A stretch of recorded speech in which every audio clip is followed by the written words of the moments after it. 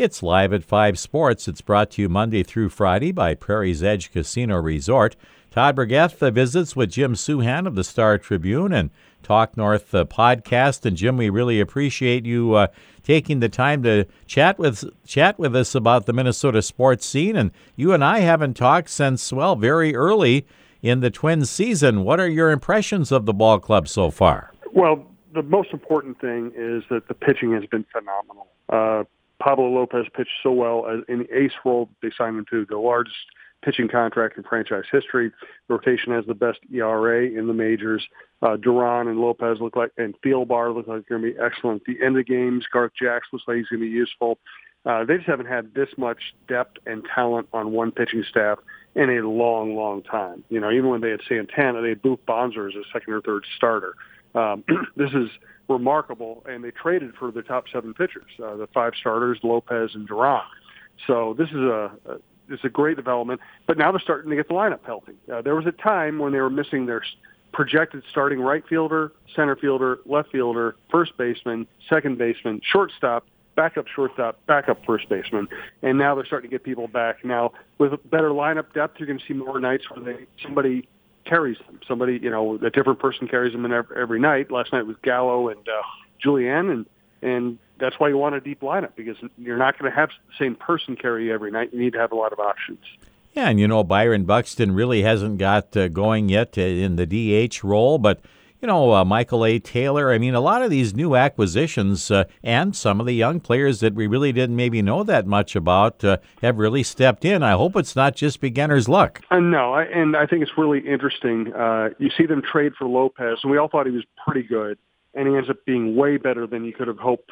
They end up signing Taylor, and you think, oh, good, they got a backup center fielder who might play every once in a while. Now he's playing an excellent center field. They go out and get Kyle Farmer as Correa insurance. He gets hurt, but we know he's a good player.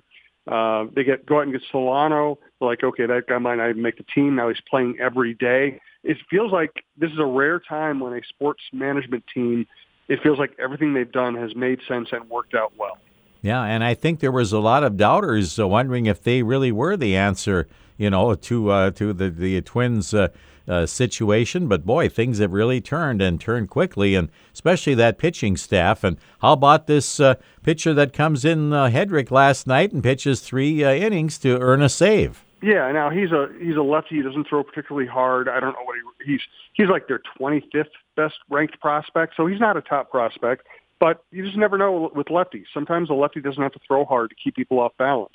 So in his first time seeing Major League hitters, they had trouble solving him. It'll be interesting to see if he can do that as people get used to seeing him. And you could kind of tell the difference. He mowed down the side in the 7th and 8th, but seemed like the 9th inning wasn't quite so easy, and probably got in his head a little bit even. No doubt. And he's pitching at Fenway Park, his first Major League appearance. The Red Sox had a chance to start figuring him out. And then the 9th inning feels different than every other inning. That's why they pay closers extra. There's more pressure. There's more wear and tear. So the fact that he got through it is a good sign. But again, we're a long way from knowing if he's going to be a Major League pitcher or not. Right. Well, again, Maeda is scheduled to pitch today. Any concern at all, or they're just kind of, being a little careful with him after that Tommy John? Both. They want to be careful with him, and they gave him. They skipped a start already. And Varland pitched for him in Yankee Stadium just because I think partly to give him rest. Partly, I don't think they wanted him too amped up pitching against the Yankees in Yankee Stadium in front of, and in a place where, people in Japan watch Yankee games all the time. I think they didn't want him to get too emotional and try to throw too hard. So this is a nice kind of, listen, it's the Red Sox in Fenway Park. It's not that much different in terms of pressure, but they like the fact that he's rested and going out there. And they really are hoping that, while the top 3 starters, they hope pitch a lot of innings. They're hoping Malley pitches a reasonable amount of innings. Maeda, they just want him to be a good 5th starter this year. If he can be a guy who gives them 5 good innings every time out, they'll probably be pretty thrilled with that.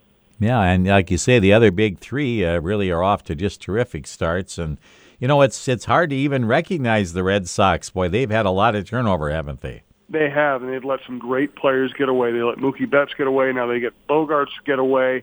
And, if you're a Red Sox fan and you know how rich ownership is and you know how much money Major League Baseball teams are making, it's really hard to see the Red Sox, a prime franchise in the world, just let their best players get away.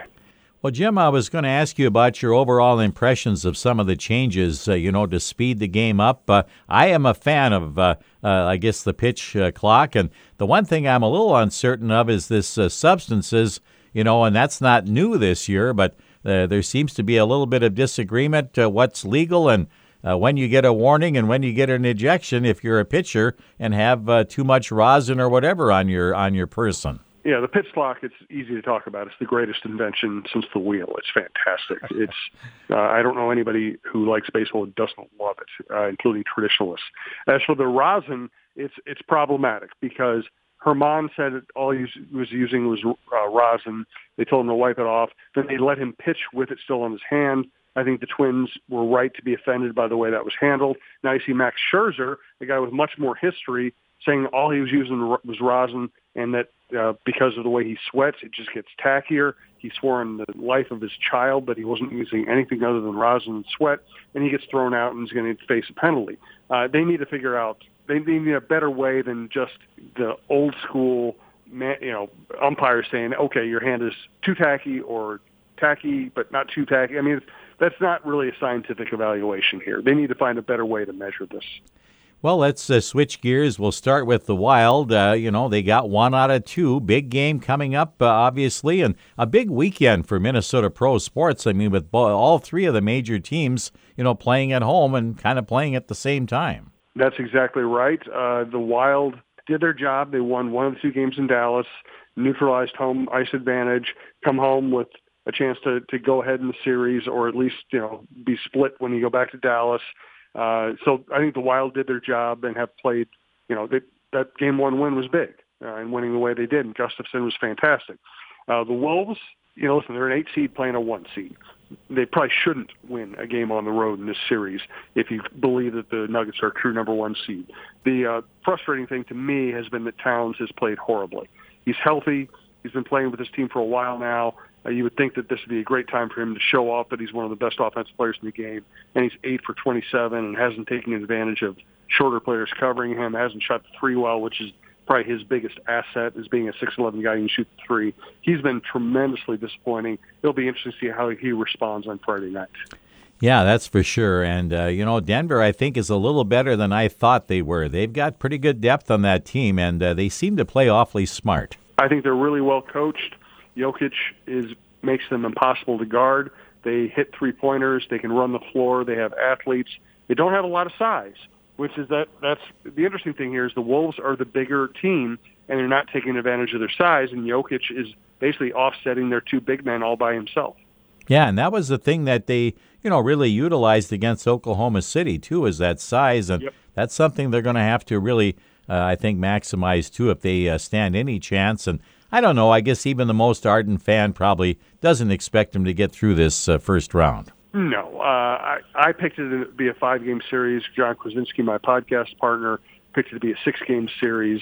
And it could still be a 6-game series, of course. I would just say that I feel pretty good about my 5-game pick at this moment.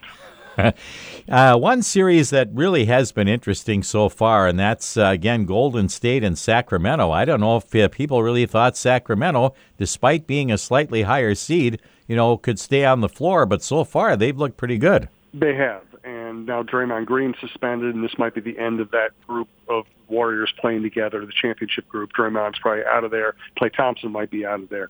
The 2 trends to watch going into that series were, number 1, Sacramento is a great offensive team. Everybody knows it. They have been a terrible defensive team. Would they be able to defend the Warriors? They've defended them well enough. The other factor, the Warriors, strangely, have been a terrible road team all year, and they showed why. They did not play well. There's an old saying, your bench doesn't travel in the playoffs, and the Warriors just don't get much other than from the big 3 when they're on the road, and now they're in trouble.